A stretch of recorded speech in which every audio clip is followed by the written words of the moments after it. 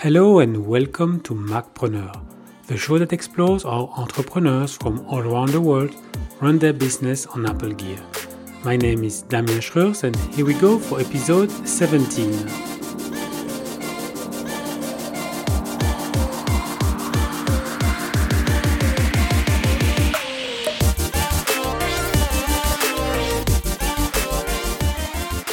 So, who are you and where are you calling from? My name is Matt Woodworth, and I'm calling from Aiken, South Carolina, in the United States. Welcome to the show, Matt. Thank you. Appreciate being here. Yeah, it's great to have you. And a little secret maybe for the listeners, because you were part of the genesis of the Macpreneur podcast. We had this great conversation in Austin, Texas during the Sean West conference. That's right, we did. And that was the impetus for me to make Macpreneur a reality. So it's I'm happy to have you on the show. Well, thank you. I appreciate being here, and that was a great conversation we had. I remember that conversation and just the ideas going back and forth, and it's really great to see it come to fruition here, that you're actually putting it together and helping people with it and doing such great things with it. It's great to see. So. Congrats to you on that. Thank you. So for the listeners, could you explain them what you do professionally? Sure. I design T-shirts for screen printers and for retail clients.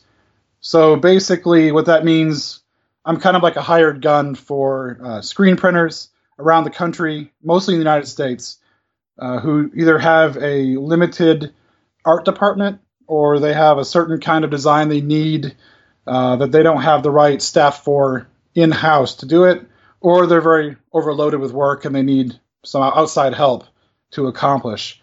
And so they'll commonly send me the idea from their client.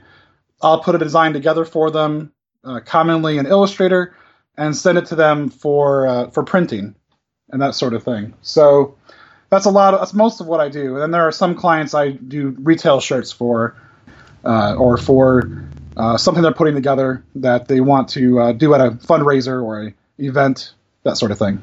And so how did you become an entrepreneur? How did you start this business? Well, it's funny. I had thoughts about becoming an entrepreneur, but it never really seemed like something I would ever get into. And it kind of grew from one achieved goal to the next. I went to school for art, and after school, I got an art job designing these centerpieces for theme parties. It wasn't quite what I wanted to be doing with my life. And then after that, I kind of got out of art for a while and wasn't really happy being out of art. And after a number of years, I decided that I need to get back into it again, and kind of updated my portfolio and polished up my skills, especially with the Adobe suite, and put together a number of designs and logos and things. And I applied to a screen print company that was local to my town and was given a position as a junior artist there, designing T-shirts, and it kind of took off from there. So it was one step after another. So I kind of worked there for a while, and it ran its course. And then I got a new opportunity to work in another screen print shop in another town and kind of took over their art department and kind of refocused their business in a new direction. And that kind of became the guinea pig, actually, for where I went after that, which was starting my own business in the beginning of 2014. The second business I worked for in screen printing, they basically were kind of a flatline business. They didn't have any new income coming in, and they were using a lot of clip art and things, and we kind of refocused it to focus on customized art and really kind of utilizing the most with the limitations of a budget and color scheme and shirt and printer choices that we had. And basically we were able to kind of get a whole new level of client to come in and purchase our shirts. And that kind of showed me that there was a market for higher end art and for these kinds of things, especially in an industry that is notorious for being cheap, which is the screen print industry. Everyone thinks art is free. Everyone seems to think art should be cheap, or just throwaway art. It's part of the process you ignore and overlook. But what we discovered through the second company I worked for was that when you really focus on the art, you really make it a priority, that actually builds your business. You become more of a specialty instead of a commodity business. And that's what I took on the next step when I decided to quit my job and start my own business, specializing in screen print design, doing higher end artwork for clients, like I had said before. And how do you find customers then? When you are on your own, it's a different story. So how do you do? Well, when I first started out, I used Craigslist quite a bit, and that had a lot of pros and mostly cons to it, not a lot of pros. But I started with that, and believe it or not, my biggest way to find clients is through Facebook. I use Facebook. I've joined several screen print design groups that are on Facebook, and I try to answer as many questions as I can. I try to follow the Gary V model, give. He doesn't say give. What is it? Punch something. It's not. I can't think of the name of the book right now, but the right hook. Yeah, it's. I don't remember if it's finishing by hook or it's starting with hook. Well, I think it's jab, hook. Or jab, hook, something like that. Well, the important thing is I know what it means, not what the actual, catchphrase was. I think Sean talked about this, Sean West, quite a bit as well. You give and give and give value, and that builds a trust with clients, and they'll come to you first when they have a problem or they have an issue or they have a job that needs to be done right. And so what I did is I gave, and I would answer a lot of questions. People had a lot of art-related questions, and that kind of led to more jobs. And so now what I frequently do is post my work in those forums, as well as a couple other t-shirt forums online that are separate from Facebook. And that usually sends enough work my way to keep me busy. So it's kind of unique. I don't know what I'd do without social media. It'd be a whole different world. Yeah, I was reflecting on it, and also just the internet. What the internet brought us, it's for entrepreneurs, for entrepreneurship in general. It's like it's unbelievable. Well, even just starting a business, I wouldn't have this business without the internet. I don't have a lot of overhead right now. And but of course, when you live in a town, you only have so much outreach. You can only go so far, in one direction physically. But with the internet, you have the ability to show your work to clients worldwide, and it's just amazing. It's amazing how much work is out there, and how much opportunity is there, and how the internet really allows for that to happen. How it connects people from all over the world. I mean, even you and I talking now, I mean, this is just amazing to me. So it's an amazing thing that wasn't possible 10 years ago, maybe, but not really. It was just getting started. So just over the last few years, how far it's really come. So, the show is Macpreneur. So let's go and talk about Apple devices. So which Apple devices are you using to run your business? Well, I've got a iMac 27-inch. That machine that I use. That's my main machine. And I've got a Mac Mini, which is my backup. And I've also got an iPad with iPad Pencil, or Apple Pencil, that I also use. Those are my main three machines that I use. And I do most of my work with those three things. So the 27-inch, is it the Retina 5K? No, it's not. It's an older version. It's a 2011 model, late 2011. But it does the job, so it gets the job done. And, who knows? Maybe I'll upgrade one of these days to one of the newer ones. But I might wait till this one dies. So what I've got a nice little setup. I work on a Wacom Cintiq, a 27-inch Cintiq. And so I've got my iMac set back on a pedestal on the back of my desk. And then in front of me, I've got a Cintiq, which is basically a giant tablet that is on your desk that you can draw right on the screen with your stylus. And so the iMac treats it like a second monitor. And so what I did is make it my primary monitor and made my iMac screen my secondary monitor. And so I could kind of drag files back and forth between the two monitors, and one's above me and one's right down in front of me like a sketch pad kind of look. And so that's kind of how I have that set up. And then I have my Mac Mini separate And that's where I've got all of my financial information, and that's where I do all my invoicing and that sort of thing, so that my wife can help me with those things, and not tie up the Cintiq. So. And for the Mac Mini, it's a headless configuration, so you access it via something like VNC or something like that. Is it screen sharing, or do you have a separate screen for the Mac Mini? I have a separate screen for that. Okay, get this. I have an old monitor. I have one of the original Apple monitors. I forget what model it was, but it was a flat, quote unquote flat screen. Now it looks really thick, but I bought it probably 12 years ago. It must have been the 24-inch cinema display or something like that. I think so. I'm sorry I don't have the info in front of me, but yeah, it still works. I love it. I mean, it's amazing that it still works. So I have that. I've got an Apple keyboard attached to it, and it's in a different room. It's just got the basics on it, because it's not a super high tech computer. It's a pretty basic one, but that way two of us can be working at the same time without crossing over each other. And for the most part, we just kind of we use Dropbox and send files back and forth is how we've commonly been doing it. It's not as high tech as what you suggested. I don't usually need a lot of the files that are on that machine. Usually it's a one-way thing. Usually we'll send proofs to clients from that machine. We'll send contracts, that sort of thing.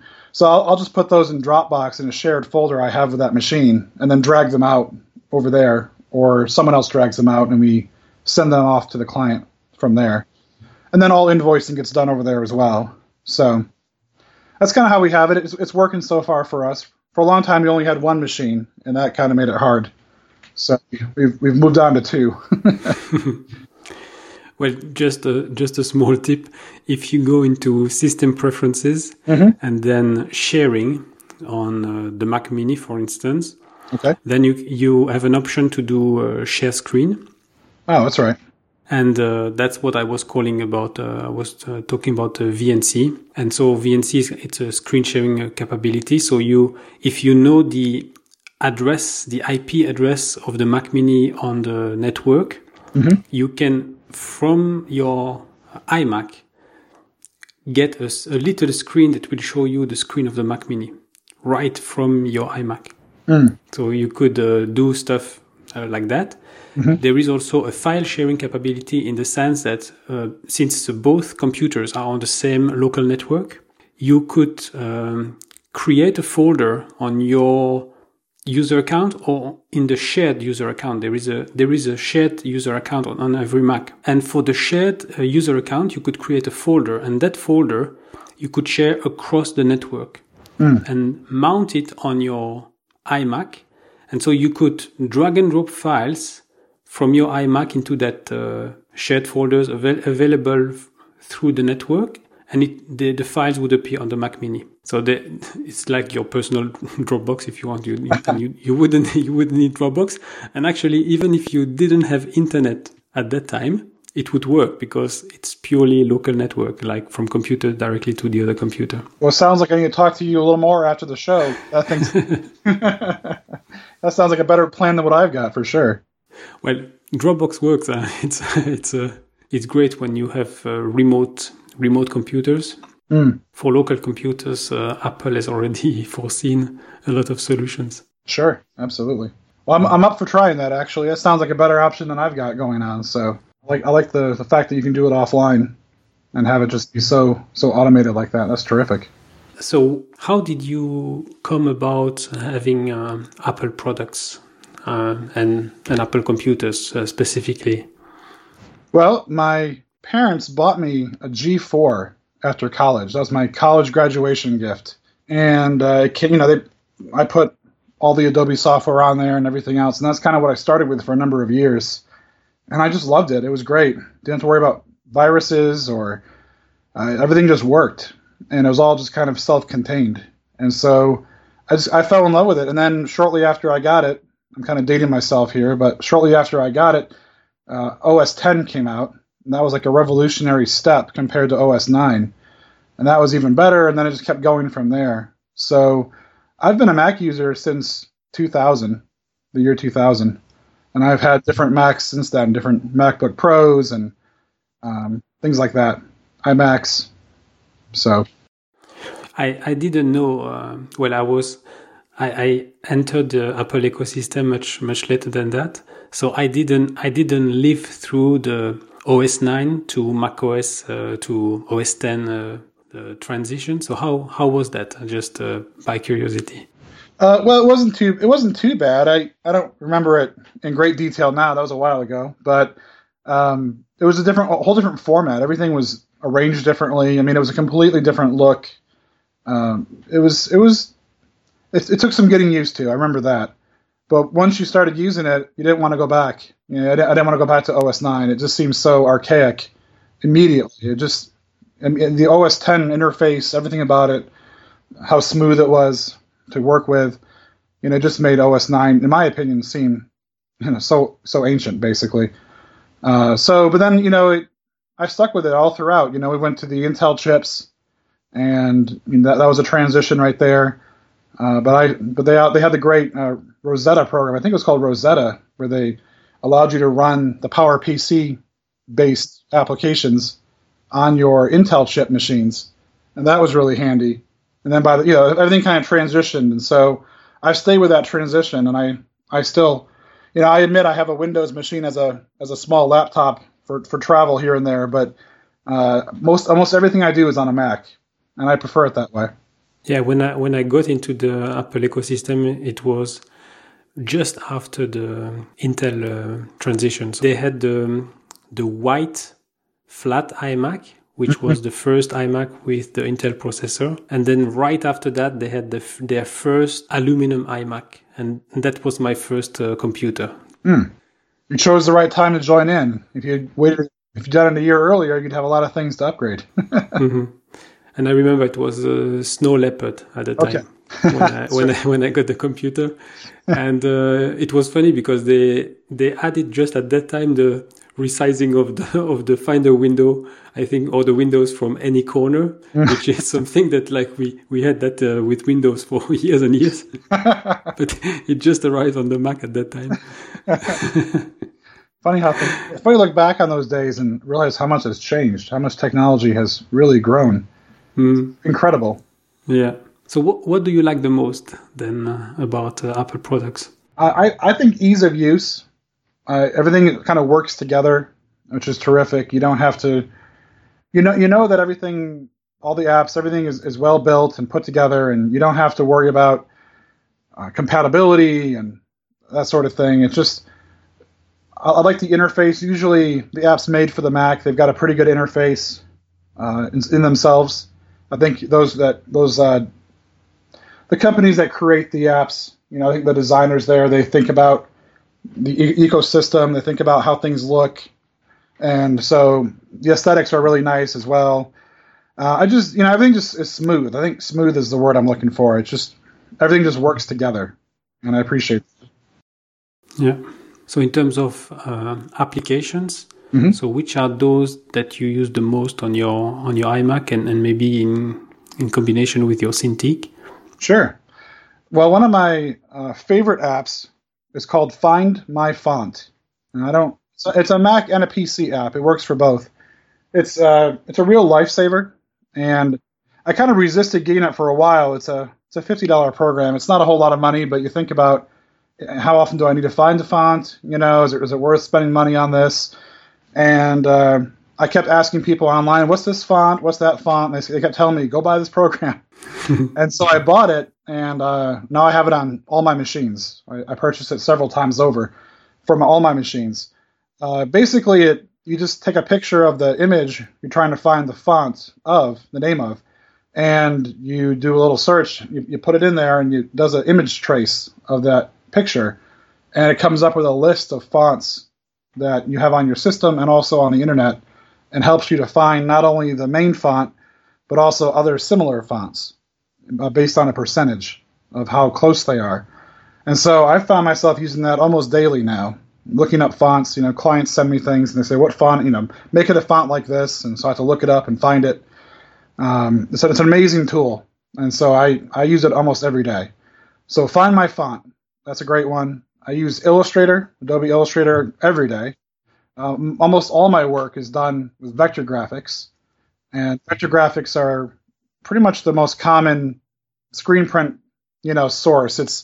There's a lot of raster designs out there, fish and cars and different things, and those are a huge part of it as well. But a lot of stuff is done with vector, and so I use Illustrator, and then an app called Vector Magic I really like as well. I bought that program, and what it does, it basically takes your raster image and vectorizes it for you, and it gives you a lot of control over how it's going to look. And so I primarily use that. I'll draw something out in a program like Photoshop or Procreate or something like that, and I'll want to convert it to vector to use on a T-shirt, and just love the ability to dial in the details of what I want. I think it's a better vectorizing program than Illustrator has or other programs that I've found so far. So those are my top three, I think, right? I pretty much use those almost every day. They come in handy. Yeah, so so the Cintiq is the tool that you use for doing for creating your designs, right? Yes, that's my primary tool. What I love about the Cintiq is it allows me to draw right on the screen, which it's as close to drawing in a sketchbook traditionally as you can get, and not be traditional. So what I used to, when I started my business, I drew everything in a sketchbook, and I still do that from time to time because I love the feel of paper on pencil. You never get away from that entirely. But when you're trying to get work done all throughout the week, you don't have a lot of time. You have to get things done. And so I've just found it to be faster to have a Cintiq because I can draw right on the screen.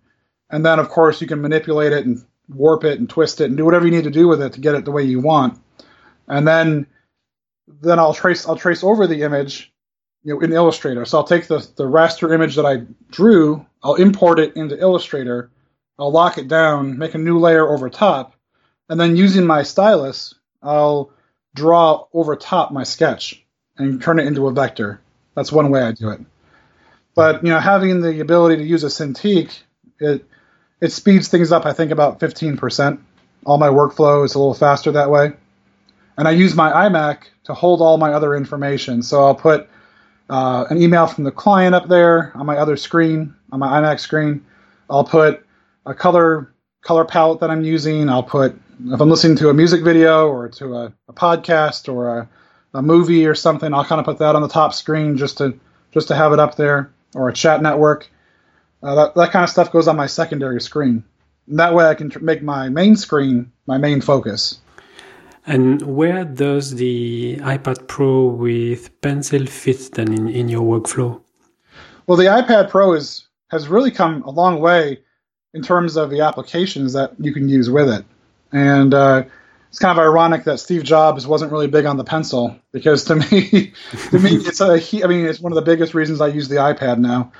So with the iPad, my top three, I'm kind of jumping ahead here a little bit, but my top three apps for that would be like Procreate, and then there's Affinity Designer, and it allows you to do a lot of the things you would do in Illustrator, a lot of vectoring right there on the iPad.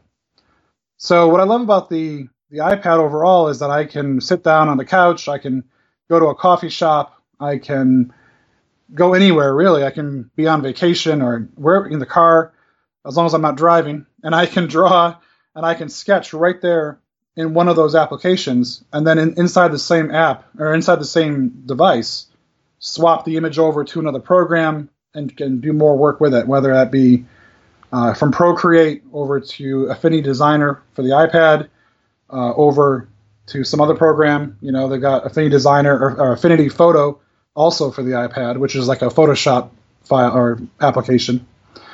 So basically, it just kind of gives me a lot of mobility. And for a while, I was considering buying a Wacom tablet that's more mobile. I was considering some of the secondary market options for that sort of thing, so I could work outside my office more. But when the iPad really, when Procreate updated to one of the more recent versions, and when Affinity Designer for the iPad came out, it really kind of answered all my mobile questions. So now I spend probably half my time on the iPad drawing my stuff out, my work, and that way I'm not sitting in my chair the whole time in front of my Cintiq. But yeah, typically what I'll do is do most of my work on the iPad for those things, and then I'll still bring it in to my iMac and through iCloud, and I will finish them up on my main computer. Just touch them up, finish them up, and that sort of thing, because it helps to have a bigger screen for that, I found. Which iPad Pro did you buy? The 10.5 inch or the 12 inch? Or? Well, what I would, it's not the 12 inches. I think it's the 9.5 or something, or 9 point. It's a smaller one right now. It's an older model. The 9.7. So there is a 9.7. The newer one was a 10.5, and then they had the 12.9. I think, 12.9 inch. That's the biggest iPad they have, iPad Pro. Well, I had purchased the 9.5 or 9.7. 9.7. Sorry, I had purchased that a while back, and then these applications kind of developed further since I purchased it, and so I'm actually looking to at some point here upgrade to a 12.9. I was kind of hoping the recent Apple event would upgrade the specs, but I think we'll have to wait on that, or I'll just put up with what they've got, because what they have is pretty good. So that's probably my next thing I'll do is buy a bigger iPad, so I have more room. I wasn't thinking about this as such a drawing device when I purchased it, so I got a smaller one because I was thinking about it more for reading, emailing, everyday common use, and not so much as a professional tool that I was going to be drawing on. And I have tried out the 12.9s, and it's a whole lot nicer to have that extra real estate on the screen to draw on, as well as the processing power. So I think that's kind of, now that these applications have come out, like I said, Affinity Designer for the iPad and different things like Procreate really has come far recently. It's really kind of taken a new role in my professional use. So it's kind of a nice thing to have, to realize that this is a whole new direction I can go in, and accomplishes what I'm looking for. And so you mentioned you're synchronizing everything through iCloud. So you have created some folders in iCloud Drive that you're accessing via the Files app, something like that, or? Yes. I have folders for all my main programs that I use, and that I can.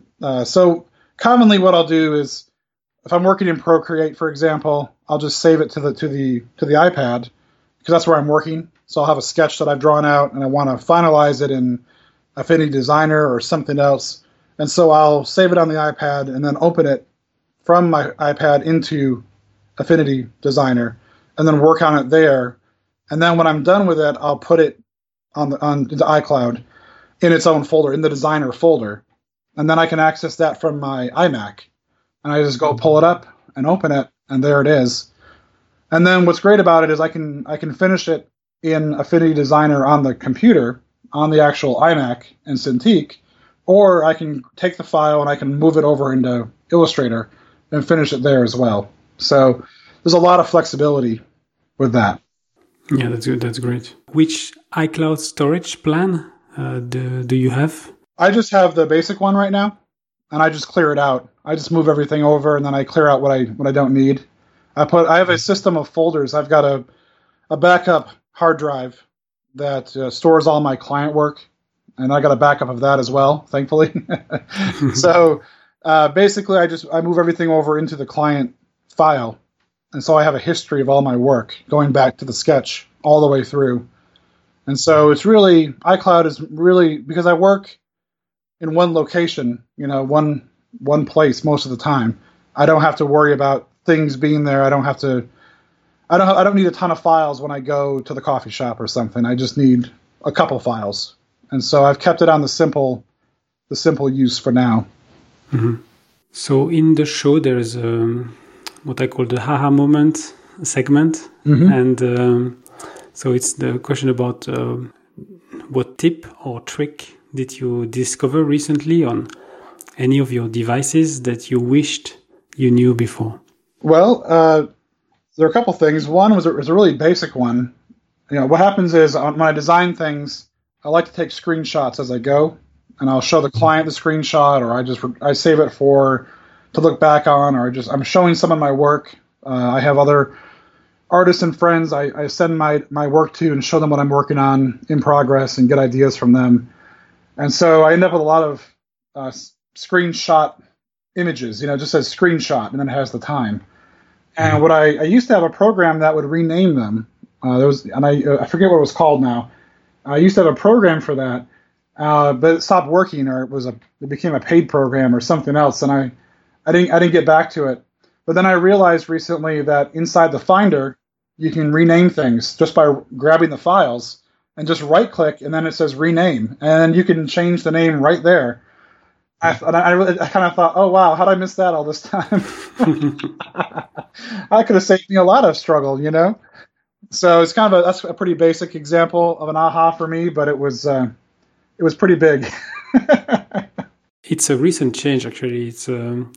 I think it's Yosemite or El Capitan, where they introduced that right click for rename.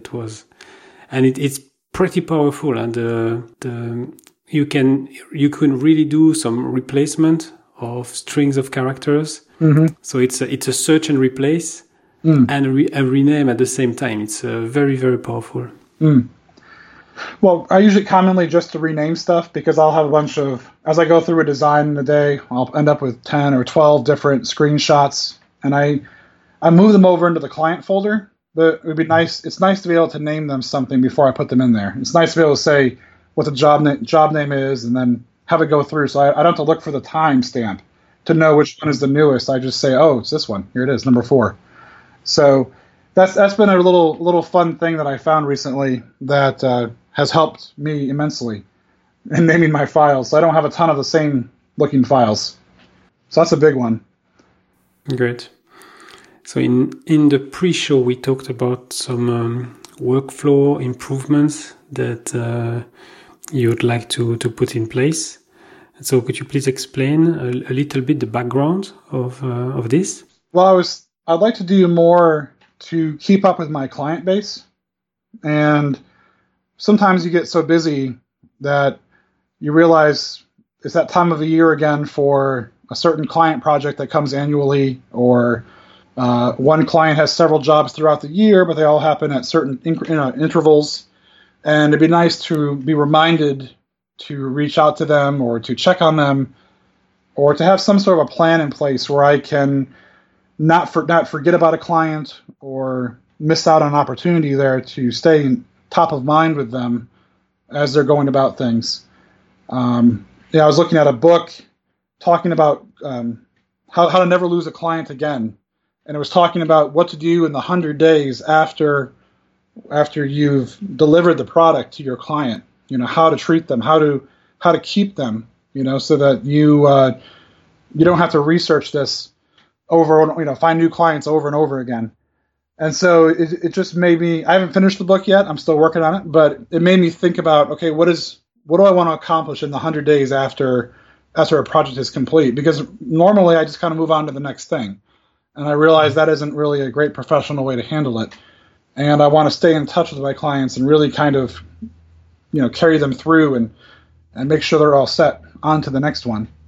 So I guess I'd like to automate more, something where it reminds me it's that time of the year again, or it's this, you haven't spoken to this client in 2 months or a month or whatever the case may be, or you haven't reached out to them, that sort of thing, so that I can better connect with my clients and not get lost in all the jobs, but do it like that. And what are you using right now to manage your contacts, to manage your clients, for email and so on?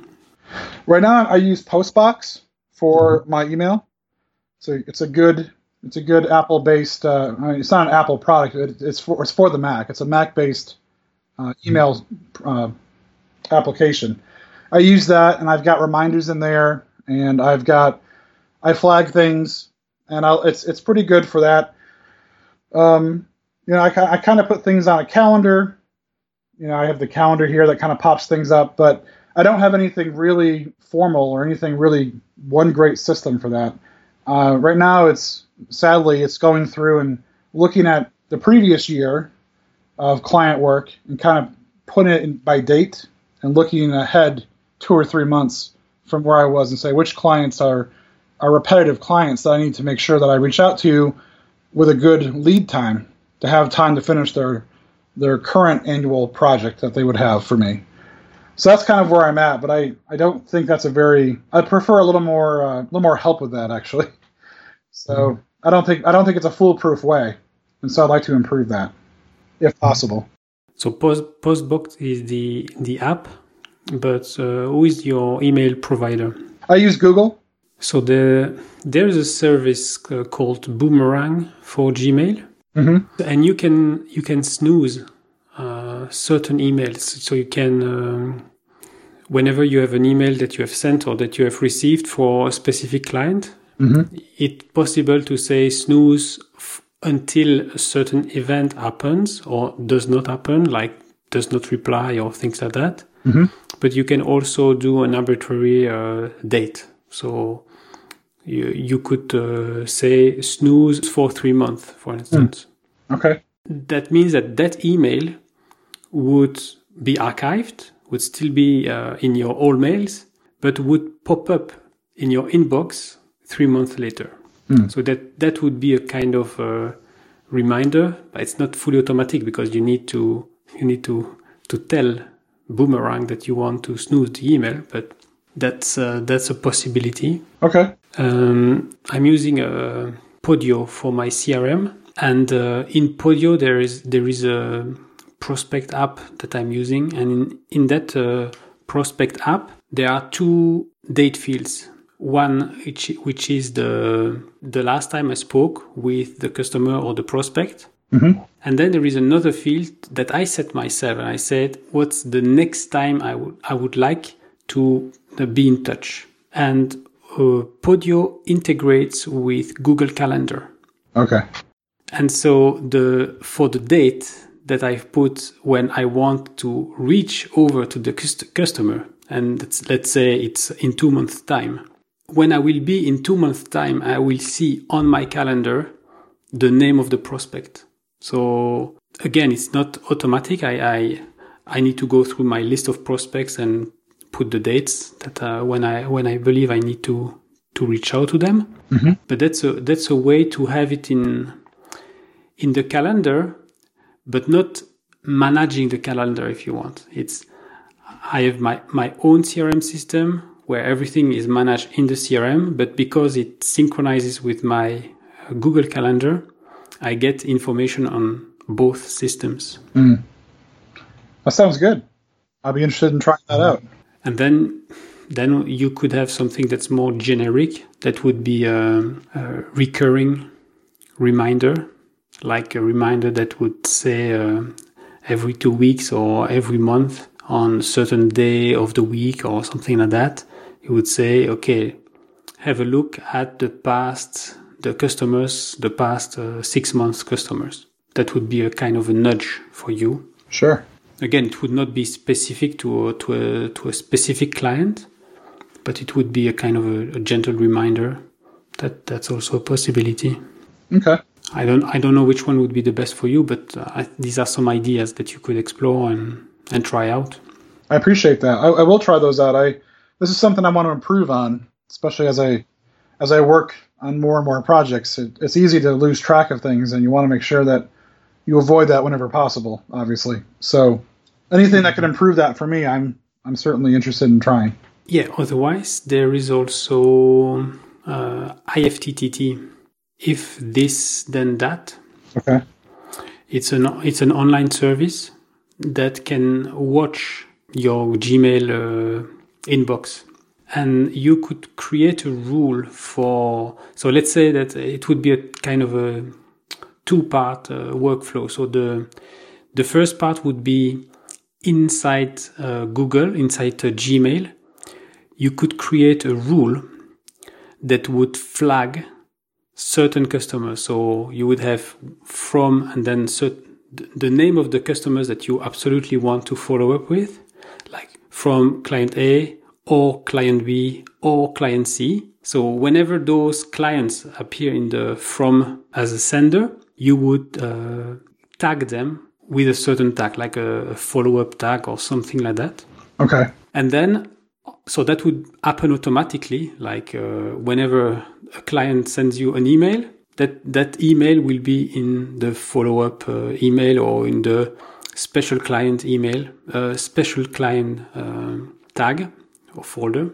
And then on top of that, IFTTT, you could program it to watch anything that's coming and that is tagged with that label, which has that specific label. And then whenever something is new and with that label, you could then create something like a reminder. And then you would be free to say, remind me in 1 month, 2 months, or something like that to follow up.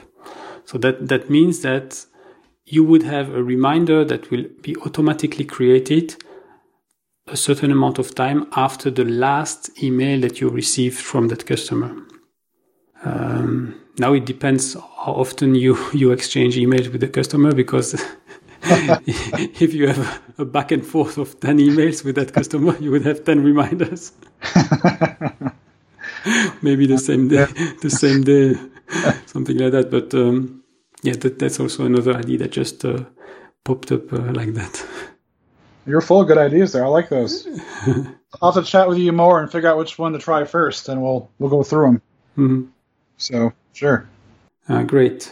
So you mentioned the iMac is a late 2011 iMac. Do you have any plan to upgrade that iMac? I'm not sure yet. It's still puttering along here, and it's doing what I need it to do. So I think for now, I'm going to stick with it. It's amazing how long these products last. I mean, just, it works. I had a 2007 MacBook Pro that ended up lasting, I think it was 9 years, 7 or 8, 9 years. I think it was 9 years even.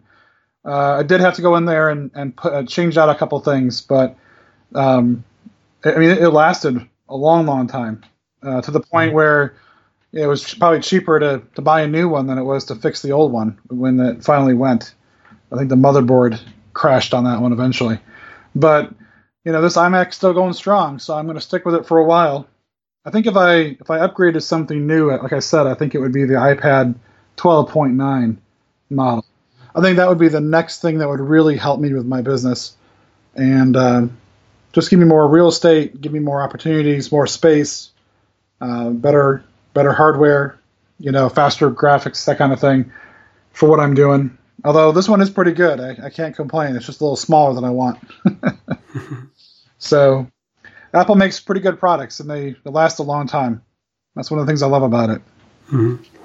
I'm checking right now the mid-2011 iMac to check the compatibility with macOS. And it's compatible with the latest release of macOS, so at least High Sierra. Mm-hmm.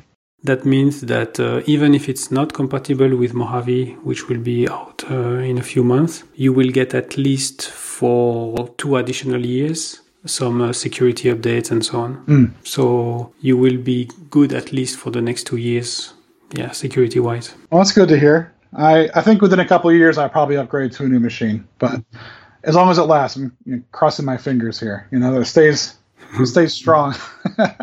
So... But it works really well, and it hasn't caused any problems yet. So it does its job, and so far so good. So, and at the time of recording, the Apple event just came out. Did you see anything that was tempting from the new iPhones or the Apple Watch or things like that? I was intrigued by the Apple Watch there, what the changes they've made to that, and it's you think about wearing something like that on, no matter where you are, you've always got connectivity to everything. It's amazing. So who knows? Maybe I'll end up with one of those one of these days, or I probably won't be getting one of the new iPhones. I'll probably get one of the older models, but mm-hmm. I'm not sure I can afford the new ones. But they keep finding new ways to make them interesting and relevant and push the edge, that's for sure. Mm-hmm.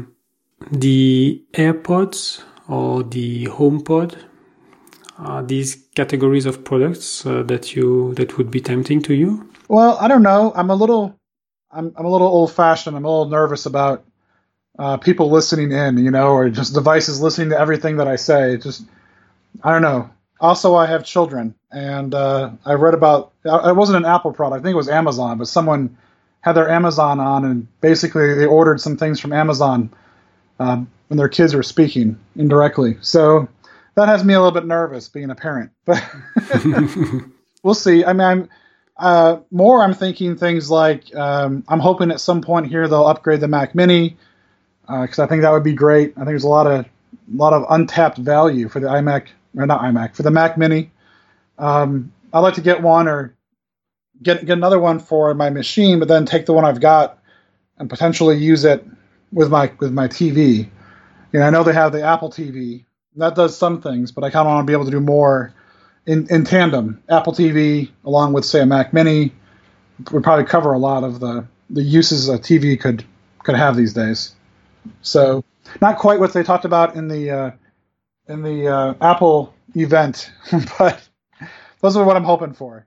Great. So, what's next then for you and your business? Well, I'm trying to figure out I'm trying to do more of I'm trying to figure out a system where I'm not working as many hours as I am right now, where I can replace the time for money model that I'm currently doing, and come up with a system where I'm able to sell products more. I think about even what Sean talks about in some of his podcasts about the three main ways to make money as a business. With products, with sales, and with products, sales, and teaching. Those are the three. So, I'm looking at potentially doing a little course. I'm looking at building up my inventory of designs, so I'm not necessarily drawing everything from scratch every single time. I'm looking at hiring designers to work with me to create stuff that I could use for my clients that matches up to the vision that I have for what I'm trying to give them. That's kind of where I'm at now. It's kind of hard when you're a creative. You start a business, and it's, in many senses, it's based on what you're good at, right? So you're good at something, that's what you start with, but then you realize, this was a revelation for me a couple of years ago, was, at some point, it needs to be able to run itself if it's going to be a true entrepreneur business. Otherwise, I'm really just a freelancer.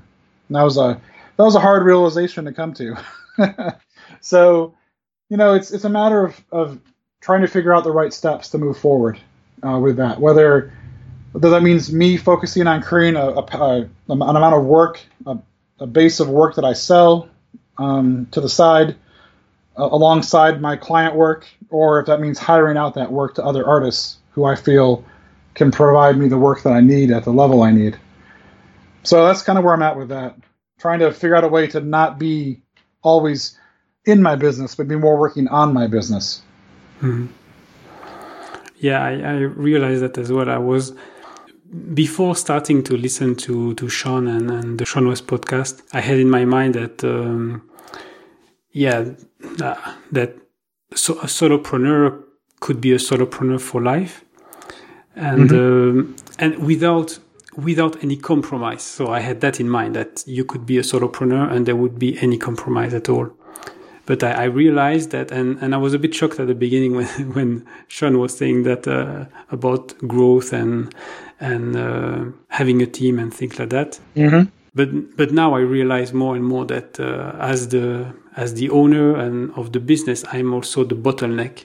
I don't remember who is saying about that. The leader is the lid of the business.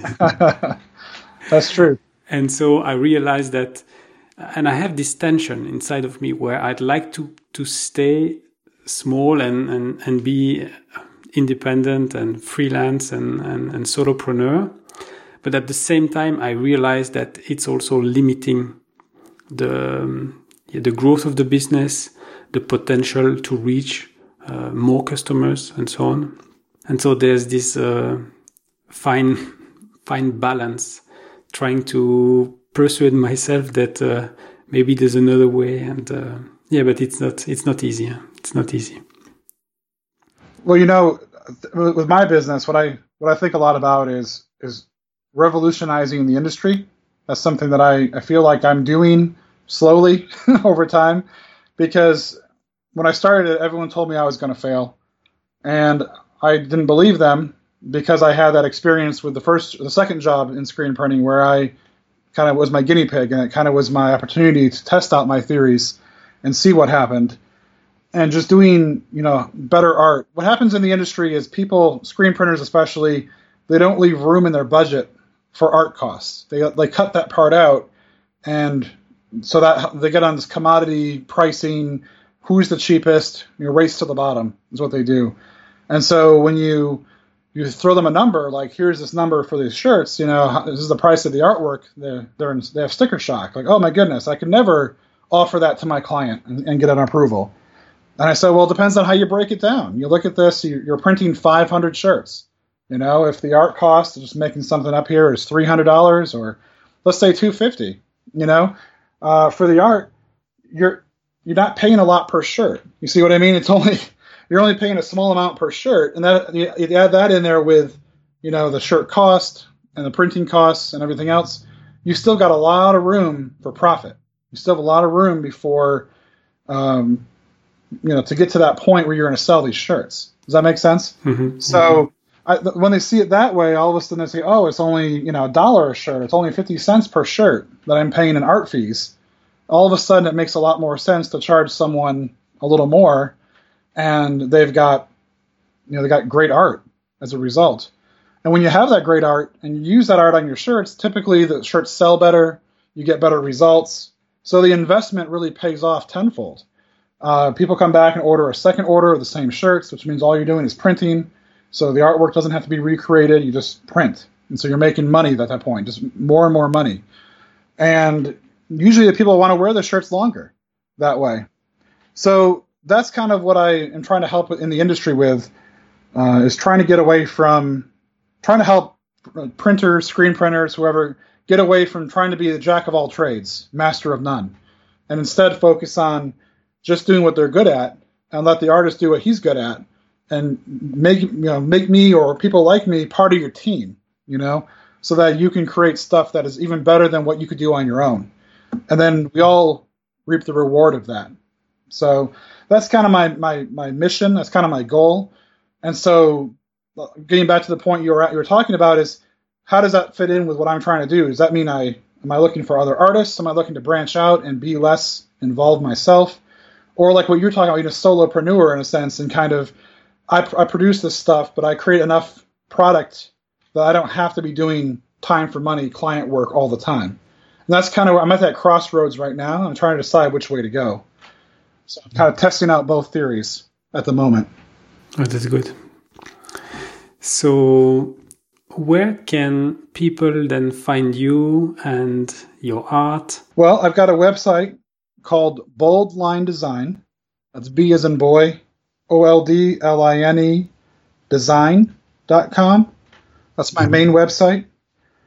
And then I'm also on Facebook. I've got a company site on there with a lot of my work and different things. And that's where I tie everything back to in these groups that I talked about earlier. So it's facebook.com/Bold Line Design LLC is that one. And then lastly, I'll give you one more, is Instagram, Bold Line Design. So whichever is your favorite social media, those are my main two aside from my website. Those are the two that I use pretty frequently. Great. And from there, they can find you as well. And yeah, that's great. Yes, I have all my contact info on there, and email address and everything else is all there. So should be able to reach out to me there, either site, or all three. Any of the three actually would work. Yeah, if they have a T-shirt in mind or something they want to get help with for a event or a school, or they've got they're printers and they want to have help with a design, that I'm here to help. So I'm here to take whatever they have and make it better. Take it up to 11, as they say in a certain movie. So, it's Spinal Tap. But that's kind of what I do. So I work for screen printers, but also for the retail market based on what they're looking for. Great. Well, thank you very much, Matt. It was a pleasure to have you on the show and to discover a little bit more how you do what you do and the behind the scenes of t-shirt design. Well, it was great being with you, Damien. I appreciate it, and thank you for having me on. Mm-hmm. My pleasure. So for the listener, as usual, all the links will be in the show notes available at macpreneur.com/episode 17. If you enjoy the show, please leave a rating or review by visiting macpreneur.com/iTunes. If you have questions or if you'd like to be a guest on the show, please visit macpreneur.com/contact. So that's it for today. And until next time, I'm Damien Schreuz, wishing you a great day.